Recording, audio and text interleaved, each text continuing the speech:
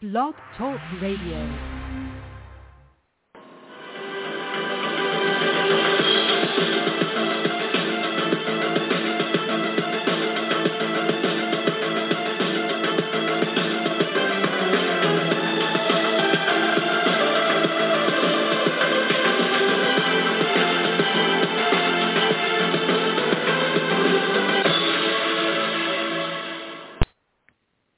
Good evening, everyone, and welcome to the 522nd edition of the Feuerstein's Fire American Soccer Show. I'm your host, Daniel Feuerstein. I'll give you an American perspective of our clubs, leagues, players, national team, and other fabulous moments. Get your daily reading from me and other writers over at JerseySportingNews.com to talk about anything in New Jersey sports, including the New York Red Bulls 2, as well as Gotham, New Jersey, New York, Gotham FC.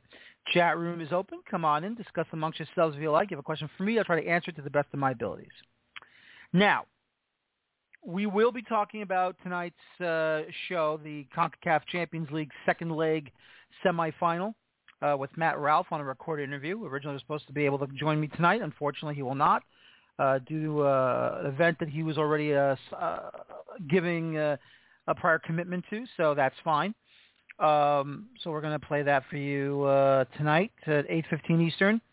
And then we're going to talk about the Open Cup round one qualifying level. So it's going to be interesting to talk about that, what's been probably one of the more strangest qualifying rounds I have ever seen in my life. But, you know, this is how it goes sometimes. So we'll just have to wait till we get to next month, and then we'll find out the scheduling for that, and then we'll announce it to you on the next show when we get to the second round of qualifying for the U.S. Open Cup. I don't care what they posted on the website of U.S. Soccer. To me, this is round one qualifying. If it's on the weekend of the 18th and the 19th, then it's round one of Open Cup qualifying. But here's something that I want to talk about that has been bothering me since the second leg of the semifinal at Subaru Park. First things first. It's great to see Subaru Park filled with people attending the match for a CONCACAF Champions League semifinal game. Happy for the Union, happy for the Confederation, and happy for both MLS and Liga MX, because it was a nicely filled Subaru Park.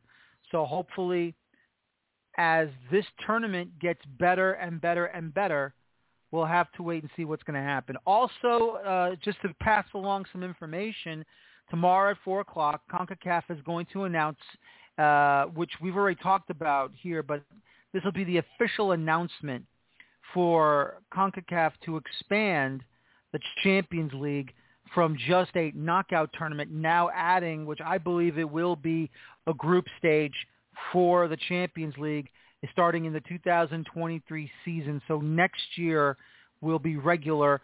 The fall of 2023, or should I say the spring of 2023, will still be regular, and then we're going to get to the brand new expanded CONCACAF Champions League. And I personally cannot wait for that, and it's about time we bring back the group stage. And look, I've said for a long, long time, it's great as the CONCACAF Champions League has been, and as wonderful as our clubs have been stepping it up. And yes, I know it's been problems that MLS has not won the title either through U.S. or Canada. Still, though, this confederation continues to get stronger, bigger, and better. So why not extend it and bring back a group stage? Regardless, we're seeing clubs getting an opportunity now, not just in MLS, not just Liga MX, also with the CONCACAF League becoming a better tournament for this, for entrance to the Champions League, as well as newer teams qualifying, as well as now Leagues Cup, now officially also leading into entrance of the Open Cup as well. Of the Champions League as well. So now everything is being tied into one big, happy confederation, and I'm happy about that now. Now, to me, Leagues Cup is no longer a joke because there's something more on the line than just a trophy and just a cash prize at the end. It is a spot for the CONCACAF Champions League, which has already been discussed on my show with John Jagu, but we'll wait for this announcement to come in at 4 o'clock Eastern, 1 o'clock Pacific. Head on over to CONCACAF's website, and of course go to CONCACAF on Twitter, to their Twitter page, and they have everything set up for you to go into it. But besides that,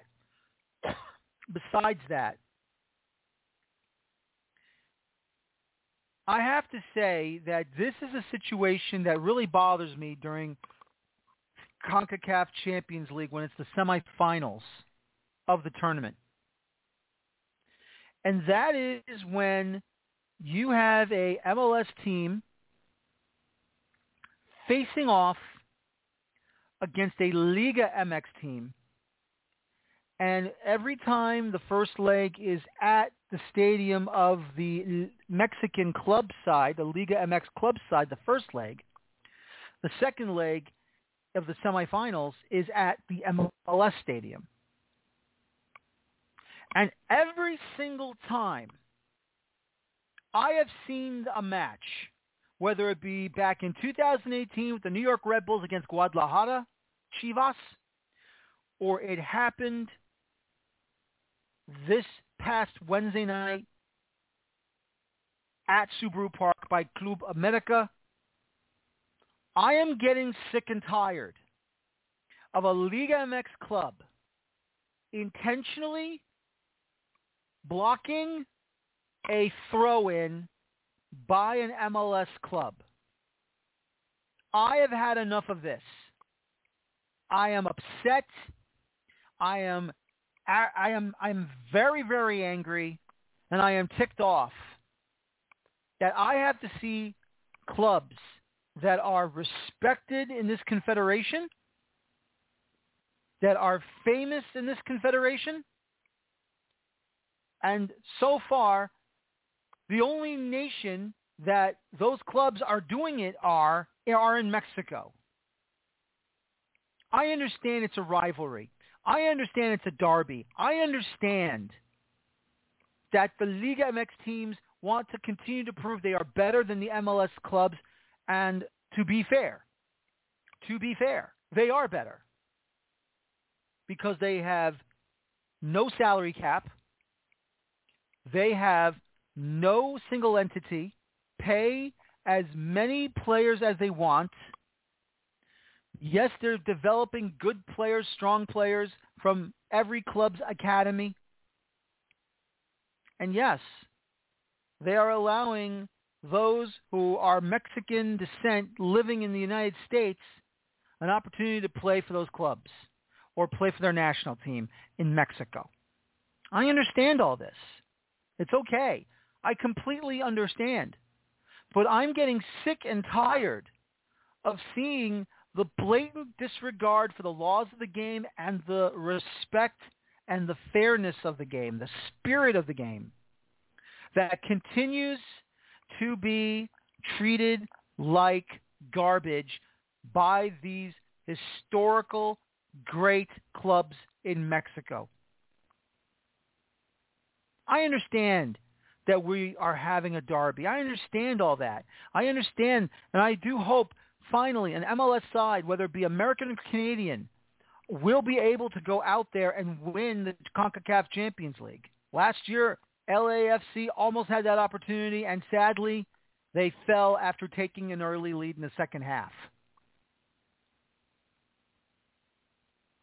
But I am sick and tired of this blatant disrespect. And it happened again in the second half of the semifinals in the second leg at Subaru Park.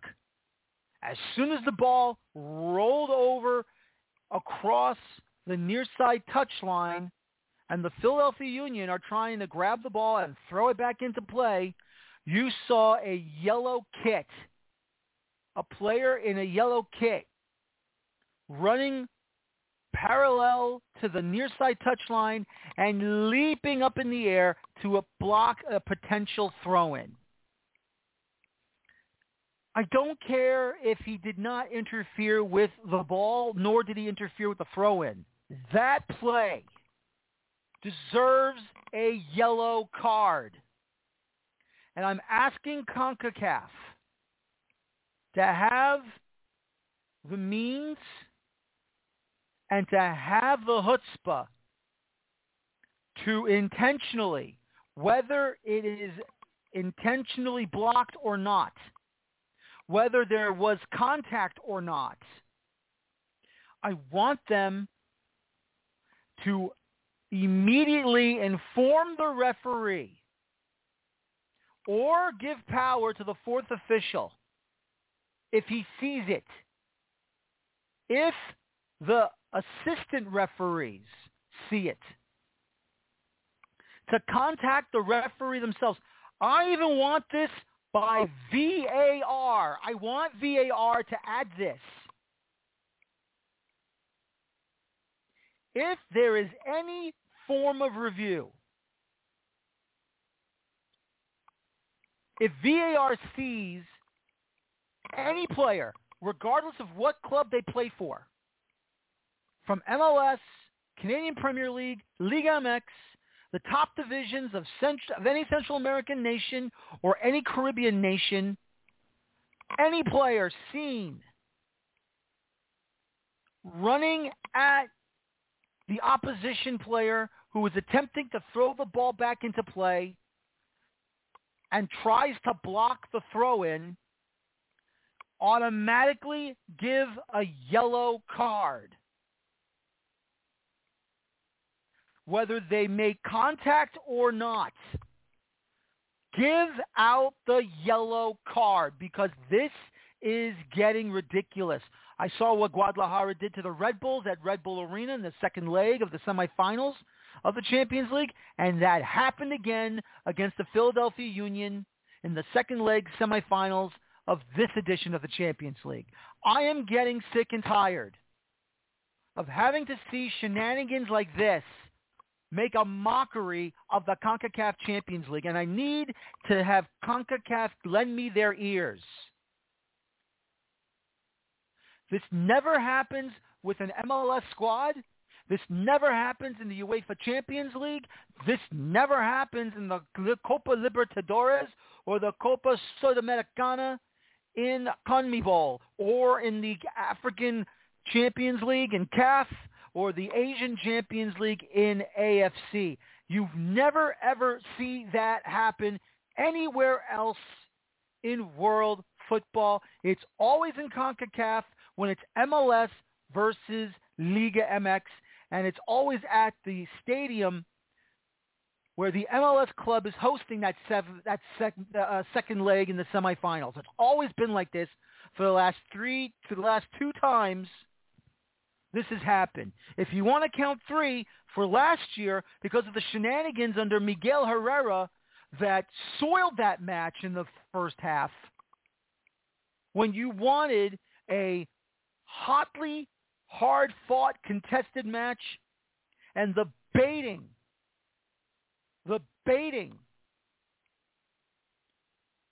of Miguel Herrera's tactics of getting players on LAFC sent off because they intentionally leaned over to start something so they can get whacked in the face.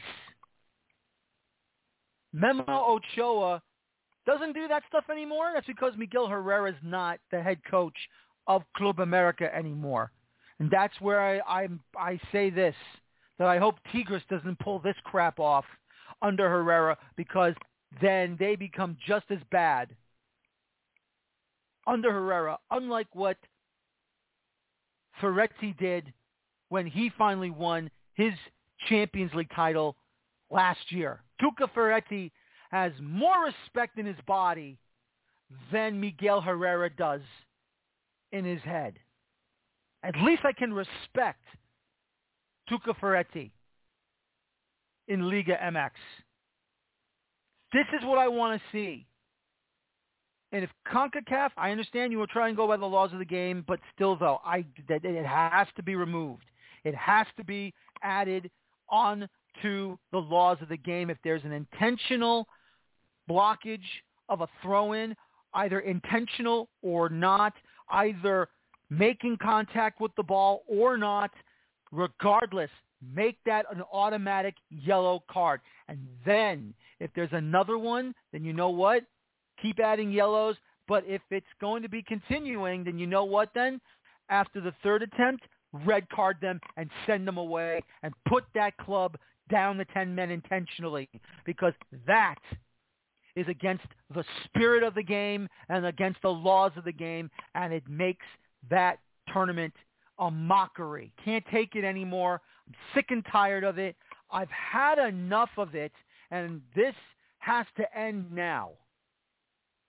It has to end now. Stop faking out or stop trying to intentionally block throw-ins. Don't run after the guy. Don't even run up at the guy who's throwing it back into play. Don't pretend you're going to throw it back. You're going to block the throw-in. Don't do it. You want to be respected? You want us to earn?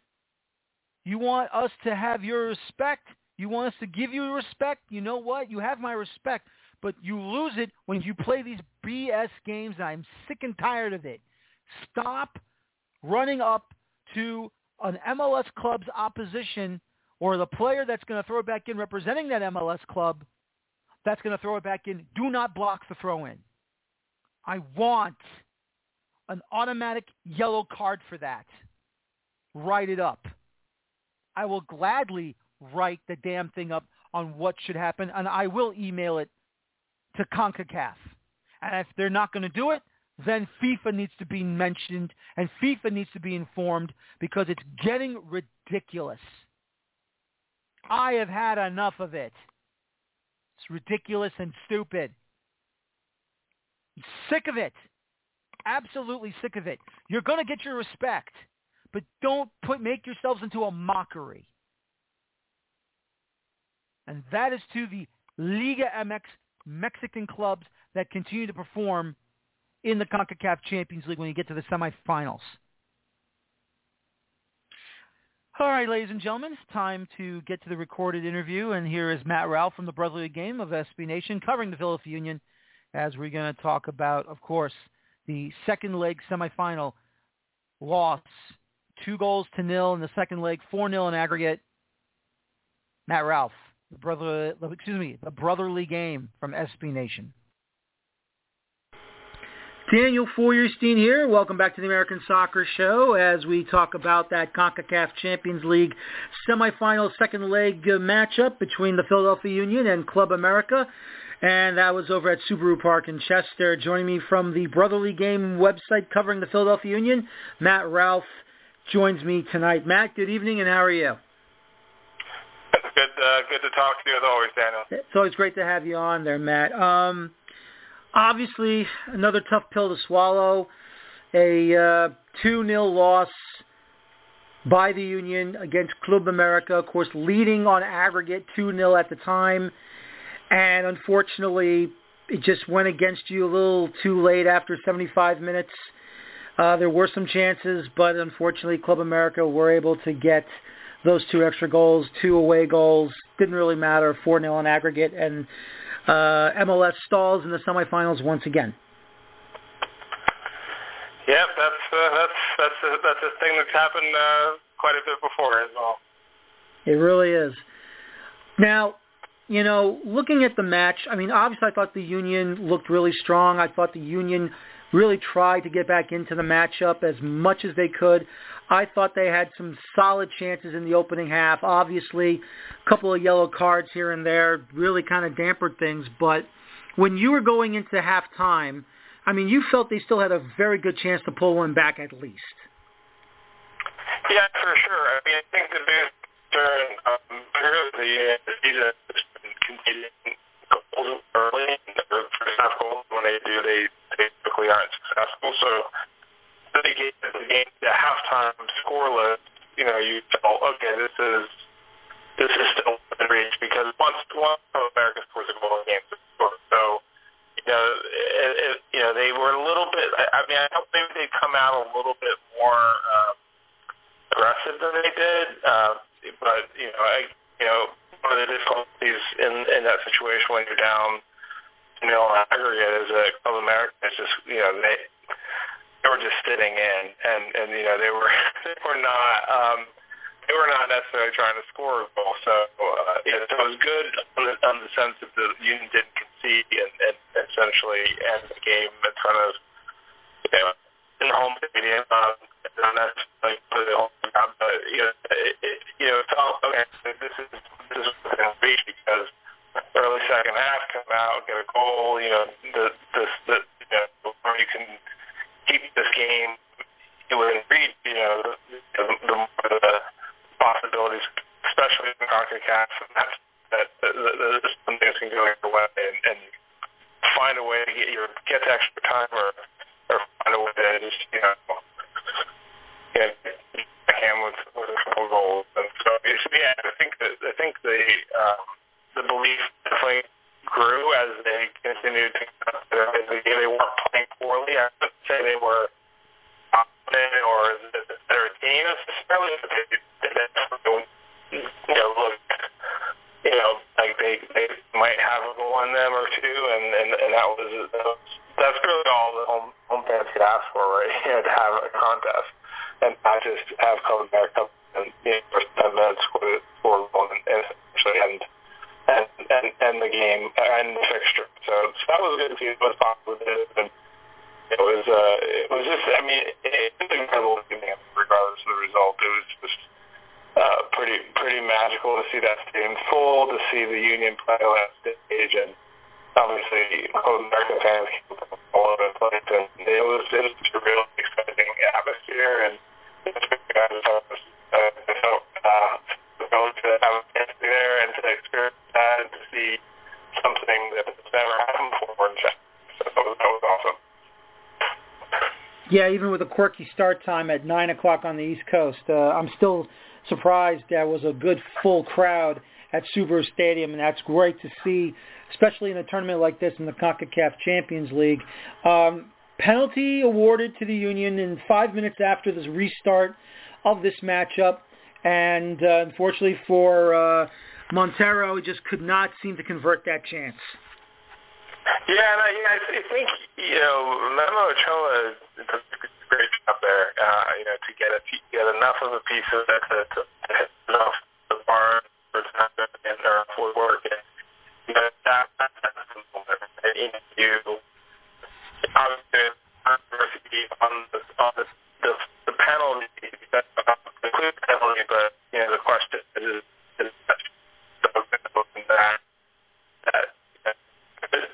to change the game, in a much more meaningful way if America has a player sent off. The cynic he said,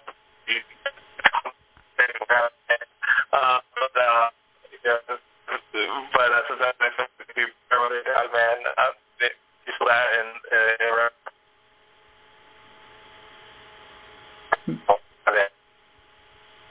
No, absolutely, and that's a tough one to swallow. Unfortunately, it could have at least made it interesting, make it 2-1. Yeah, because then you get that penalty there, you get some momentum, and again, it's early enough in the second half that you could see them grinding out a goal to tie the game, and unfortunately, penalties are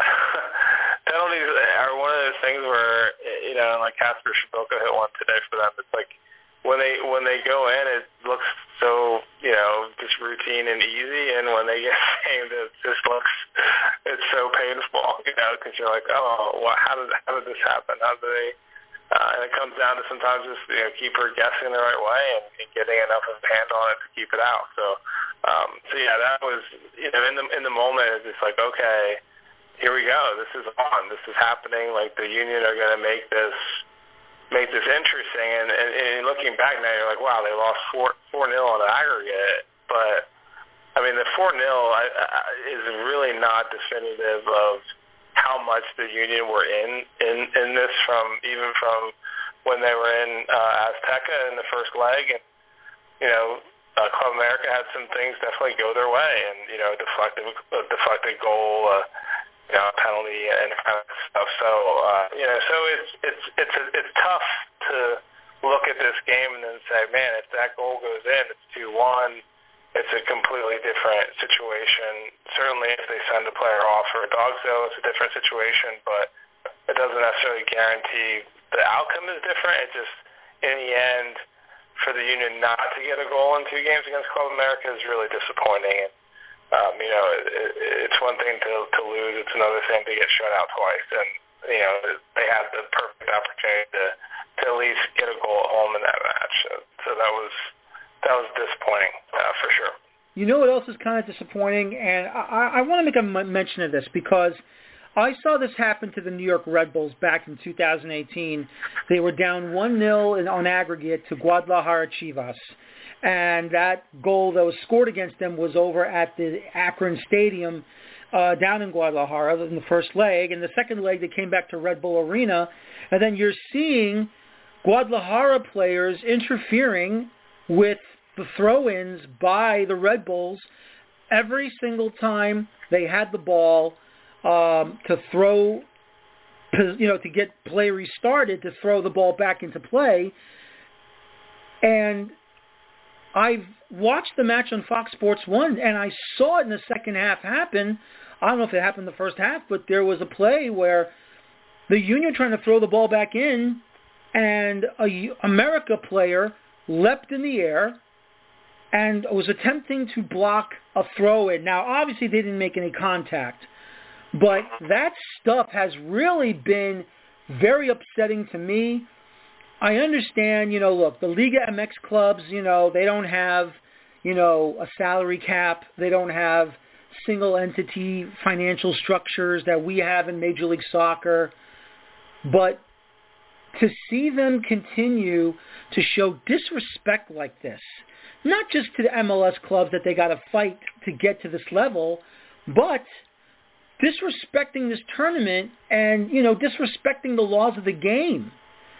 I mean, I find it really upsetting, Matt, to see Club America players, and without a doubt, it's one of the best clubs in all of Mexico, probably one of the best clubs in this region of CONCACAF, but to continue to see the distraction or the intent of blocking a throw-in by a Philadelphia Union player was absolutely ridiculous, on my opinion. Yeah, you don't. That's part of it. You don't want to see.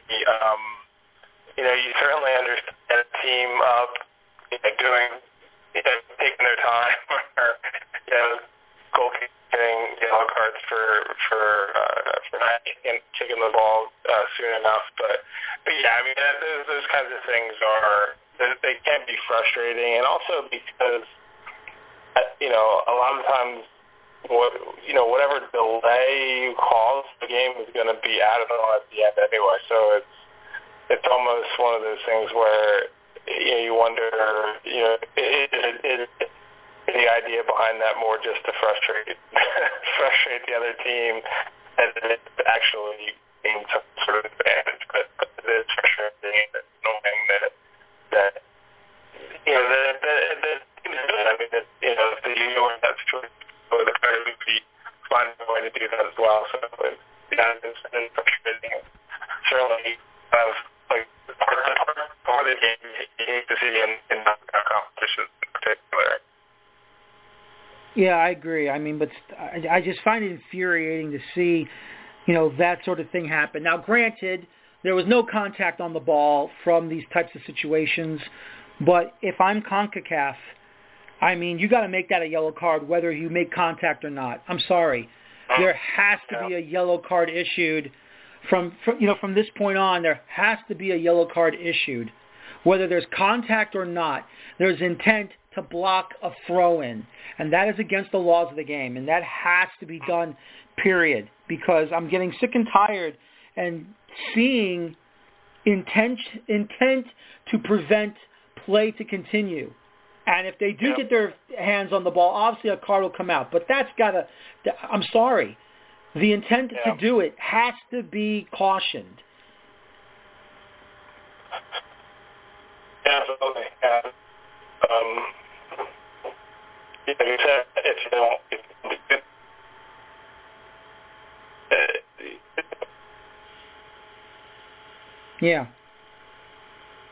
Yeah, I agree, unfortunately. I mean, this is one of those things where you just can't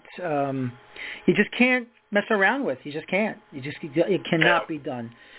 Well, anyway, and we all know what happened, obviously, over at Pat's Cheesesteak Place in downtown Philly. Thankfully, it wasn't a Union fan that got involved in it. It was mostly Club America fans that got involved in it.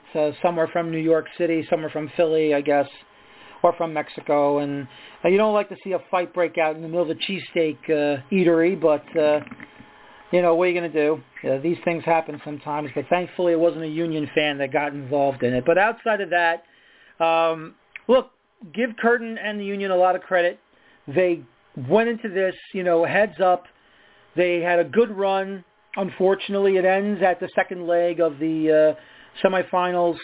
And what do you think the Union are going to do now? I don't know where they're positioned. I'm assuming they're not in the top spot of the Eastern Conference this year. That's the New England Revolution. But are you hoping they're going to get back into this tournament, not for next edition, but for the edition afterwards in 2023? Win them all and put them right back.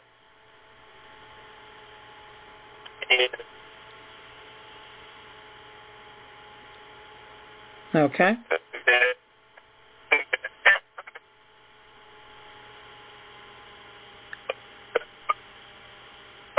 It's a lot to ask for them to get what would be essentially the best record of a team that didn't already qualify. So the team really, this really needs to be on, making a deep playoff run, maybe getting to the final, and once we get there, everything can happen. But this is certainly a great experience for you and the club and for the players to get a first taste of it, and for it to have lasted as long as it did. I mean, I think they definitely fortunate in the results they got, and Atlanta was a mess when they did, and Atlanta didn't belong to begin with because they, coming in 2019, like 2 years ago. But I think they made most of the situation. They really, in that sense, like an international level that the Union are a team that can make some noise in this competition. So that's great to see, and certainly MLS was guaranteed in the semifinal of the Union. Of course, a team again that didn't really qualify for it the proper way. So in terms of looking back, I mean, I think they're gonna maybe open to 2022 is their best shot to do that. Or again to try to win MLS Cup this year if they can make a run. So it would be great to see. You still have to question not necessarily the Union, but specifically, but just the league in terms of how do you put teams in a position where they can actually compete in this tournament? And I don't know the answer to that, but I think the Union were kind of thin. And if you look at, no disrespect to the players that did bring off the bench late, but in terms of the team that you need to play against, in a picture against Club America, I don't know that they or any other team could have been left there necessarily as the All right. Thanks a lot, Matt. I appreciate it. Have a good night, and I'll talk to you soon. And that's Matt Ralph from Brotherly Game of SB Nation. I apologize. I have to get my equipment checked to make sure that the recording issues do not have those issues again. That's my fault. I apologize, folks. But once again, Union fall in the second leg, 2-0 to Club America. They lose 4-0 on aggregate, of course. 2 away goals. It didn't really matter anyway. Even when they got one away goal, it just got a lot worse for the Union. Had a penalty to try to convert. Montero couldn't do it, and off you go, and that's the end of that. So over the weekend, we have the first round of qualifying for the 2022 U.S. Open Cup. And, you know, this is a situation where you rarely see something like this happen during qualification of the Open Cup. I mean, I don't know how normal you would say this has been, or how regularly this goes on. Maybe one game, maybe barely a game, maybe 2 or 3. I would say maybe 2. Obviously, you're used to seeing these games going into extra time or going into a round of penalties. But keep track of what goes on during the qualification rounds for the Open Cups, for the tournament proper. What I have seen so far has been astonishing and weird. I can't believe I've seen all this. We have had 2 matches postponed and 6. Now, I have to recount this just to make sure I'm correct about this. 1, 2, 3, 4, 5, 6. Yes. 6 forfeits. 6 forfeits by clubs that were not able to field a team for their opening round in the U.S. Open Cup. 6 forfeits and 2 matches that have been postponed. Those matches are in the Southeast, Orlando FC Wolves hosting Deportivo Lake Mary. That got postponed. And then in the Northeast, Kendall Wanderers hosting Newtown Pride. That got postponed until we get updated dates to get these matches rescheduled. I will let everyone know. And then, of course, the 6 games that were forfeited. Let's go ahead straight to the Northeast. 5 of them at least. Districtonia football advances to the second round of qualifying as Football Club forfeited. And I have the tweet here. And going on here. And this is coming, actually, the tweet is coming from Districtonian Football. And this is also from John P. Mota. Now, for those of you not familiar with John P. Mota, he's the president of the U.S. Adult Soccer Association. He's the chairman, Coalition of Franchisee Associations. He's also a board member of U.S. Soccer. So don't go yelling at him, because he's supposed to be one of the good guys out there that's trying to make sure change gets done. This is the match where DC Cheddar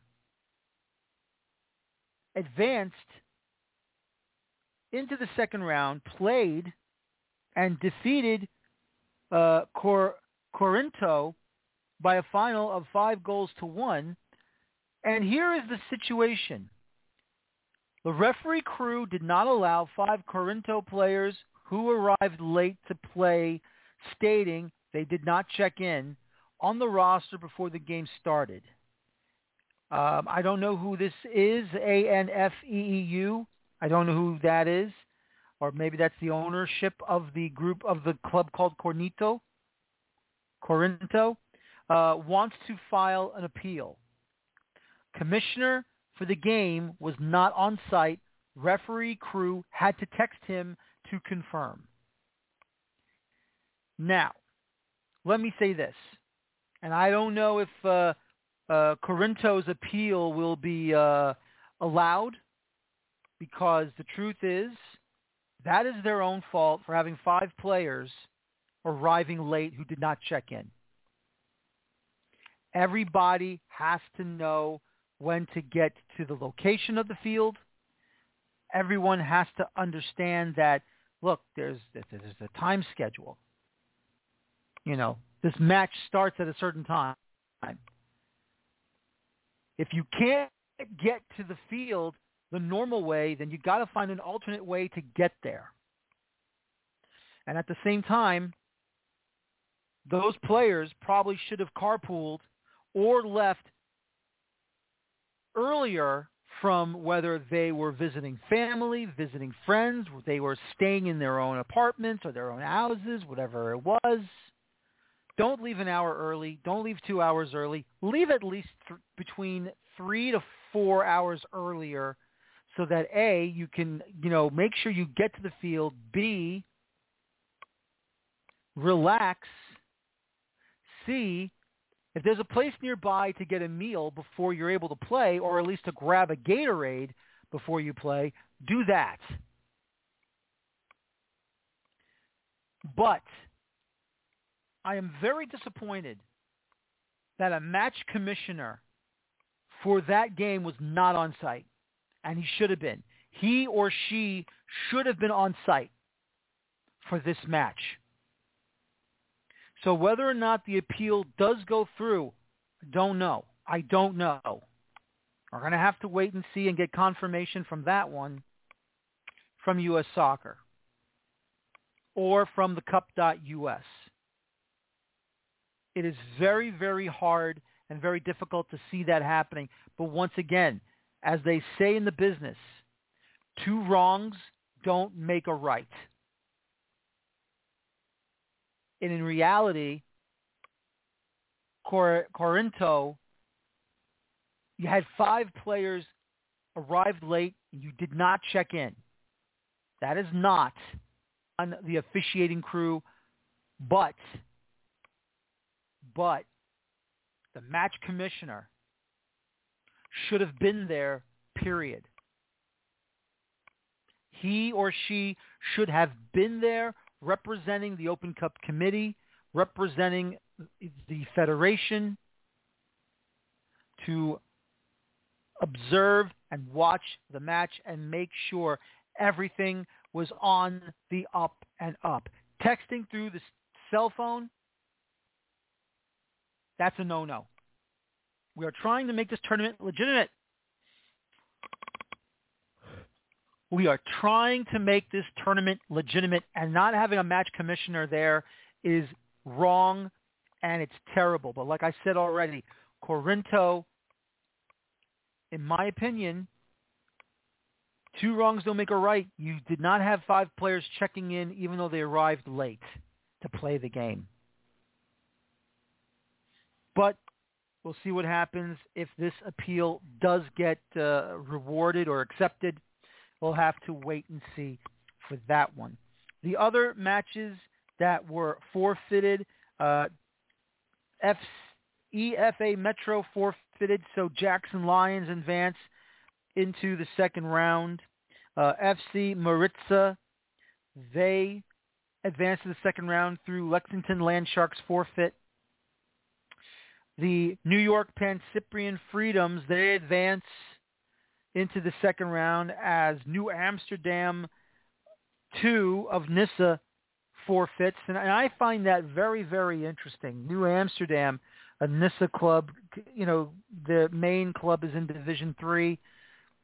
You would like to think that they have players that are available for their 2 team to go and be in the Open Cup and qualifying matches, but I guess not.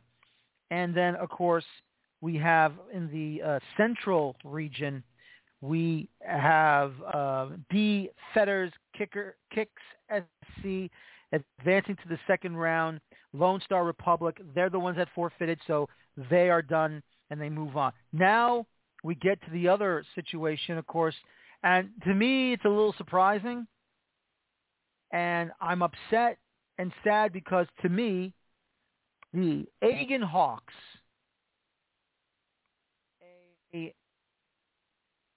a perennial U.S. Open Cup qualified team in the Washington, D.C., Northern Virginia area, the D.C., Virginia metro area, always qualifies for the Open Cup. They haven't not qualified in recent years, obviously.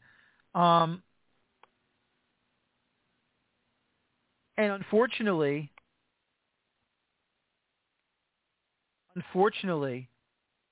they had to forfeit their match against Lynchburg FC. So Lynchburg FC advances to the second round.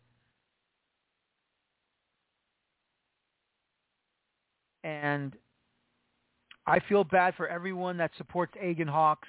I respect them completely. They're one of the top amateur clubs that qualifies for the Open Cup. Trying to get them to qualify for the Open Cup, or at least as much as possible, and to not have them qualify at all is absolutely terrible. And, what can you say?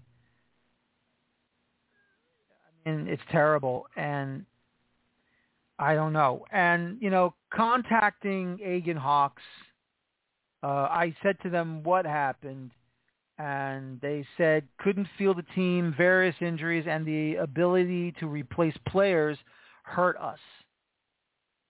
And they tweeted that to me yesterday on Sunday, September the 19th. It's hard. It's difficult. I understand. And it's a situation where you feel horrible for them. You feel horrible for them because they cannot qualify for the Open Cup. They are, as I've said already, one of the most, in the modern era, involving themselves every single year in the U.S. Open Cup. Qualifying for the Open Cup, playing in the Open Cup. They are the ones that always finds a way go out and try to do as much damage as they can. Unfortunately, they've moved. They have they forfeited, and it's a shame that it's happened to them. And hopefully, the Open Cup committee will take a look at this particular issue, and they'll fix it. It's terrible. Absolutely terrible.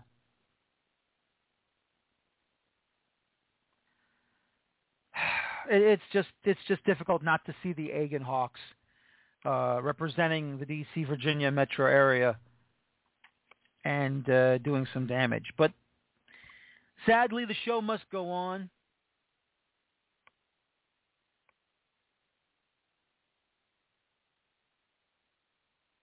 And we'll have to wait and see moving forward. Once again, here are the scores from the rest of the field in the opening round of U.S. Open Cup qualifying in the first round. City Soccer FC defeating Miami Sun FC by a final of 3-2. That's the Southeast region. In the West region, FC Davis in extra time defeating Davis Legacy SC 4-3. And congratulations, Rebels Soccer Club. You get yourself a 7-up, 7-0 over Gremio FC of San Diego. Philadelphia Lone Star FC destroying Philadelphia Ukraine Nationals, a former Open Cup, four-time Open Cup champion, and the Ukraine Nationals of Philadelphia. And that was a 9-2 destruction by the Philadelphia Lone Star. IASC Boom, the Rochester Boom, they defeat Pittsburgh City United FC 4-0. What a match this was over in Rockville Center, Long Island. Oyster Bay United and the New York Greek Americans, a 3-time Open Cup champion, New York Greek Americans. Scoreless match from regulation into extra time. It went to penalties, and it would be the hometown side of Oyster Bay defeating the New York Greek Americans on penalty kicks, 3-2 in the regulation 5 rounds. As I've said already, DC Cheddar defeating Corinto 5-1 after that little situation. Nova FC or Northern Virginia FC defeating Springfield FC 2-0. On the road, Verengung Erzgebirge defeating United German-Hungarians 2-1. Rockville Soccer Club defeating CA United in extra time 2-1. Westchester United down 2-0 to the New Jersey Alliance over in Clifton, New Jersey. And then they come back out of nowhere and they scored 5 unanswered in Clifton to make it 5-2 winners, advancing to the next round. Virginia United defeating Toros FC 4-2 in extra time. And then it was Brockton FC defeating U-Nations FC 5-3 in the Northeast opening round. And then the Central region, the scores there, FC Denver and Peak 11 FC scoreless through regulation and extra time. And in penalties, Peak 11 defeating FC Denver by a final of 4-3. Southwest Football Club shellacking San Antonio Runners 6-1. Harpo's FC, perennial Open Cup amateur club in the Colorado area, defeating FC Union Jerez 1-0. Colorado Rovers defeating Athletic Club of Sloan's Lake 2-1. The Azteca FC defeating the Colorado Rush 4-1. And in extra time, Athletic Katy FC defeating the Houston Hotshots Greenpoint 3-1. And finally, Boulder United hosting GAM United FC. It's GAM 3, Boulder United 0. So now, with the clubs in the Southeast region and in the West region who earned buys in this opening round of Open Cup qualifying, those clubs now will be performing in the second round of qualifying in October. They are going to be out there now performing as they're going to take on these winners. Now, once again, as I've already said, 2 matches postponed, and that's going to be Orlando FC Wolves hosting Deportivo Lake Mary, and then, of course, Kendall Wanderers hosting Newtown Pride FC. That match has also been postponed, and it's going to be made up when we get that date. We'll let you know. I'm going to check on U.S. Soccer's website right now for that, so we'll have to wait and see what's going to happen there. But once again, this is the situation with the Open Cup. And once again, those clubs earned the bye in this opening round of Open Cup qualifying from the Southeast, 10 clubs from Florida, and those clubs are the Florida Brothers, Florida Soccer Soldiers, Hurricane FC, International Soccer Association, Miami Beach Club de Football, Miami Soccer Academy, Naples City FC, Ocean Way FC, Palm Beach Breakers, and the Red Force FC. 3 clubs from Georgia. That is Atletico Atlanta, Georgia Revolution FC Reserves, and then the Georgia Storm FC. And from South Carolina, United Heat. So that's going to be interesting to see. The clubs that have been given buys out of the West, 20 clubs coming out of California.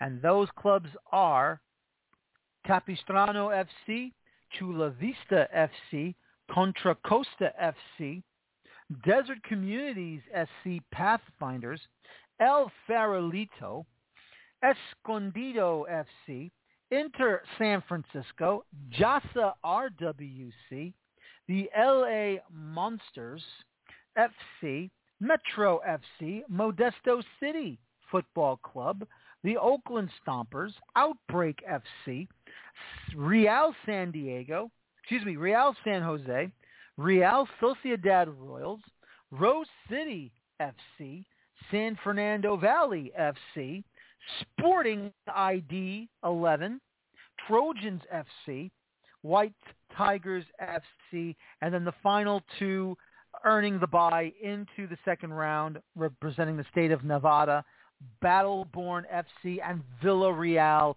Las Vegas. So those are the clubs that have earned the bye into the second round of qualification.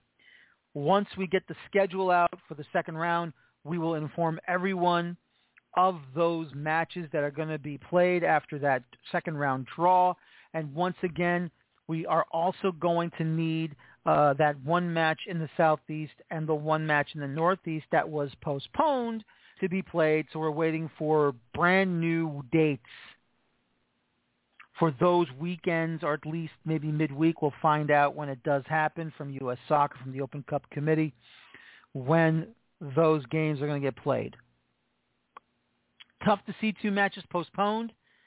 It's even tougher to see those matches that were forfeited by the clubs that just could not perform it and could not do anything at all. It's really, really difficult to see that happen. And once again, it's frustrating. Very, very frustrating. And once again, with the COVID situation, the coronavirus still being out there, the different variants that are mutating out there, obviously, tough to discuss. But once again, it's a situation where we have to be extra careful now of where we go, how we get there, and what we need to do to make sure we prevent ourselves from catching the coronavirus. So hopefully everything will be just fine. And once U.S. Soccer informs us of the rescheduled matches that are remaining in the opening round of qualifying, and then we'll get to those second round matches for qualifying for the 2022 Open Cup, we will let you know here on the 40 Seasons Fire American Soccer Show. Don't forget the Cup.us will have news as well.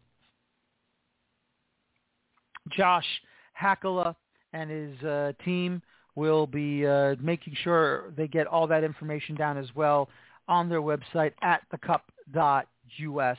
Don't forget the Cup.us, not just this show, but the Cup.us for all your Open Cup information you can get from them, period. And we will see what will happen here moving forward as we continue to push on into the Open Cup qualifying stages for the second round. So we'll have to wait and see what's going to happen there. So as we continue on here now, a quick mention, real quick. I would like to send my condolences over to Eric Winalda. Sadly for him, not only did he lose his mother to COVID, he also lost his brother to COVID. And I just want to say to Eric Winalda, of course, U.S. men's national team, former U.S. men's national team striker and Hall of Famer, Eric, my condolences to you and your family for the loss of your mother and the loss of your brother through coronavirus. I'm very sorry this has happened, and hopefully may they rest in peace, and may you get stronger through this ordeal. Very, very sorry to talk to you about, to hear about that, I should say. But as always, Eric, if you need to talk to me, I'm here for you. If you need to contact me, you know where to reach me. Now we go into the Red Bulls segment. It was a loss and a win on the road. A loss and a win on the road for the New York Red Bulls as they fell in Columbus, but they get a 4-0 win. 4-0 win on the road in Miami. And so, amazing to see what happened between these two games. And once again, ladies and gentlemen, if you're a Red Bull supporter or anyone watching the New York Red Bulls, it is a young team. It is a young team. They're learning. They're trying to make sure that they get the game plan down. They're trying to do the pressing. And all you can do is just take the bumps and the bruises on a season like this. But it looks like they finally got everything done the proper way. It looks like everything has been taken care of the proper way. And all you can say is this. It is absolutely fantastic to see them finally breaking out of this jinx. And not just breaking out of the jinx and getting 3 points, but to score more than 2 goals in this match against Inter Miami was unbelievable. 4 goals. Patrick Klimala, in these last 2 games, has scored in consecutive matches, leads the club with 6 goals. Fabio getting 2 goals in this one, and getting 5 himself. And then, of course, Omir Fernandez heading in a bouncing ball that no one on the defensive line touched. Great job by him. I think he's finally to round into form. I think he's finally learning what his role is going to be as an attacking player in the midfield. Just absolutely fantastic from him. And all you can really say is that this team, you could see them either, trying to bend but not break, and at the same time, communication was not there. Individually, the club is talented with these good players. They're talented. But as a club, as a team, they were not together yet. Not together yet. So this is where I believe they have an opportunity now to start piling up some wins if they continue to play the way they did down in Fort Lauderdale at Dry Pink Stadium, at Lockhart. If they're going to go out and start adding some victories. They didn't move up much. I think they barely moved at all. But once again, this New York Red Bulls team does have talented players. It's easy to lash out and be frustrated and say, no, they don't, when in fact they do. Patrick Klimala so far is starting to get the balls delivered to his feet at the right time. No communication, no miscommunication whatsoever in the game against Inter Miami. They were on the front foot. Set pieces galore, crosses galore, excellent through balls, excellent passes, and a little bit of luck. Watched a bouncing ball avoid 3 defenders and Omir Fernandez running in with a header and making it 2-0 then. This is what we've been waiting for. And if they don't make the playoffs this year, to me, it's tough to swallow, but you know what? It's not a loss because it's not about what they do this year. It's about what's going to be the future of this club. You know, I have to say this. Florian Valot, who is no longer on the New York Red Bulls, traded to FC Cincinnati. You know, he was asked about the situation with the Red Bulls, with the Cincinnati media. And, you know, I don't want to be the one to say, you know, boo Chris Armas, because I will never boo Chris. Chris is a good man. Chris Armas is really a good man. He's just wasn't ready to become a head coach because he wanted to do things his way. Basically, you know, it says here, and this is coming from Tom T. Posting DOS, and his Twitter account is at Tom T. Posting DOS, D-O-S, at the end.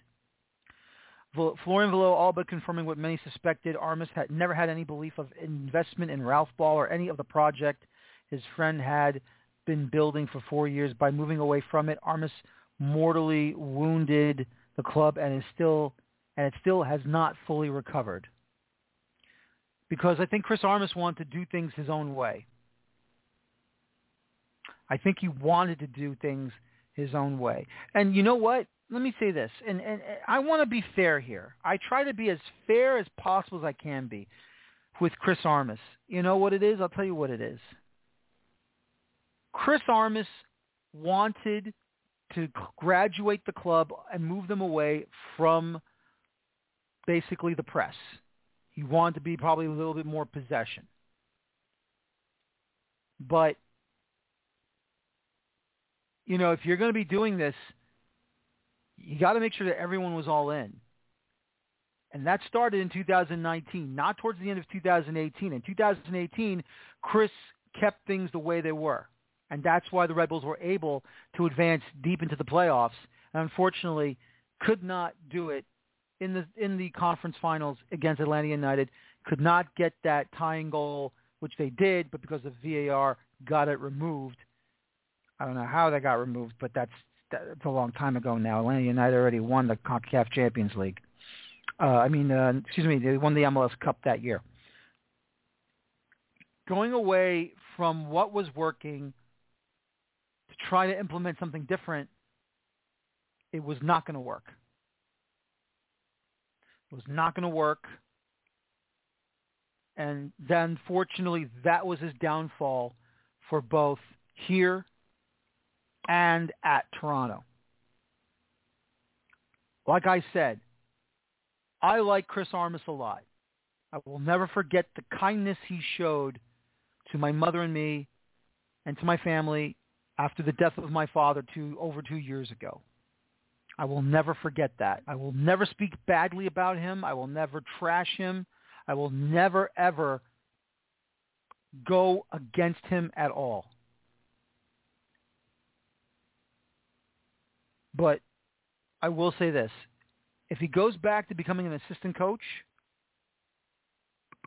and then somewhere down the line maybe becomes a head coach in USL,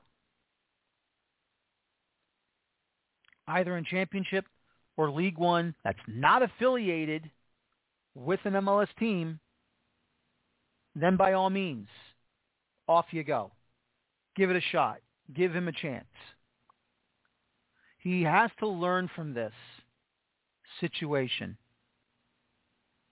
And with Struber, at least he's trying to bring back the press, maybe a hybrid form of a press. But you know what? At least Gerhard Struber's trying to bring back the problems that were started by Chris.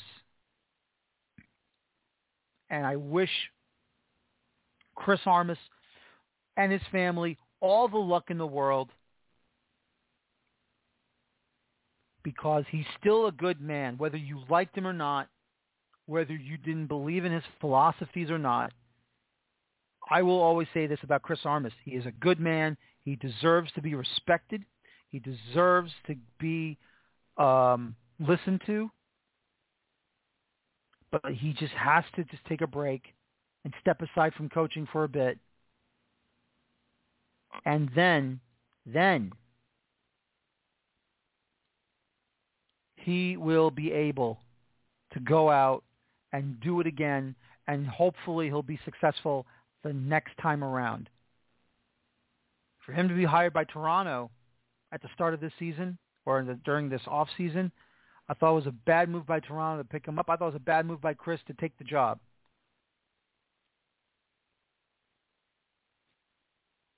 But I rooted for him anyway because I like him.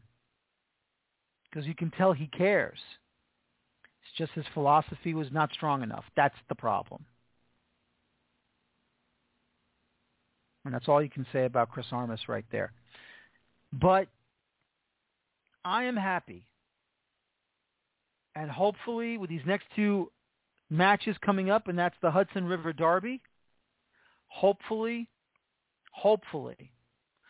Gerhard Struber and his New York Rebels will be heading over to Red Bull Arena this coming Wednesday night, and then this coming Saturday night at Yankee Stadium to take on New York City FC, and let's see what happens moving forward. Should be a lot of fun. Should be exciting. And we'll have to wait and see what it will be when we get there. Other than that, October is almost here. World Cup qualifying is almost here for the next window to get to Qatar. Home matches against Jamaica in Austin, Texas at the Q2, on the road at Panama, and then back at home in Columbus, Ohio against Costa Rica at the Lower.com field, downtown Columbus. This, my friends, is what we've been waiting for. This, my friends, is the exciting time to make sure everything taken care of as soon as possible. Everything on the line. And once again, Greg Berhalter cannot tinker with his lineup. Is if we're going to get another first half like that in Honduras, and then he's going to be forced to make those subs at halftime to start the second half, and then have the 4-goal explosion, well then, that can't save him anymore. The minimum, at least in the two home matches, is 6 points. Whatever happens in Panama, it happens. But the minimum is 6 points.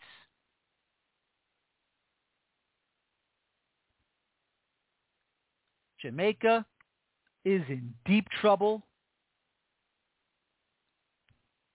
Costa Rica is in deep trouble. Panama is very dangerous.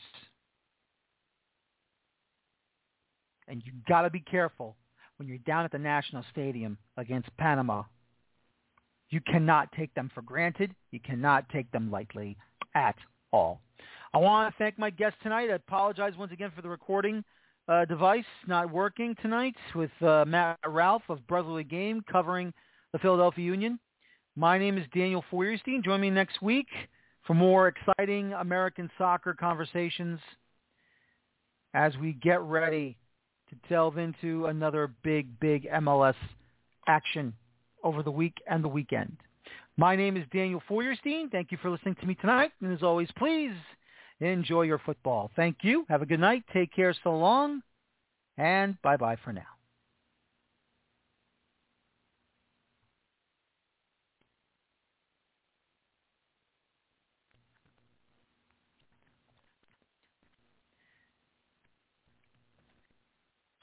With the Lucky Land Slots, you can get lucky just about anywhere.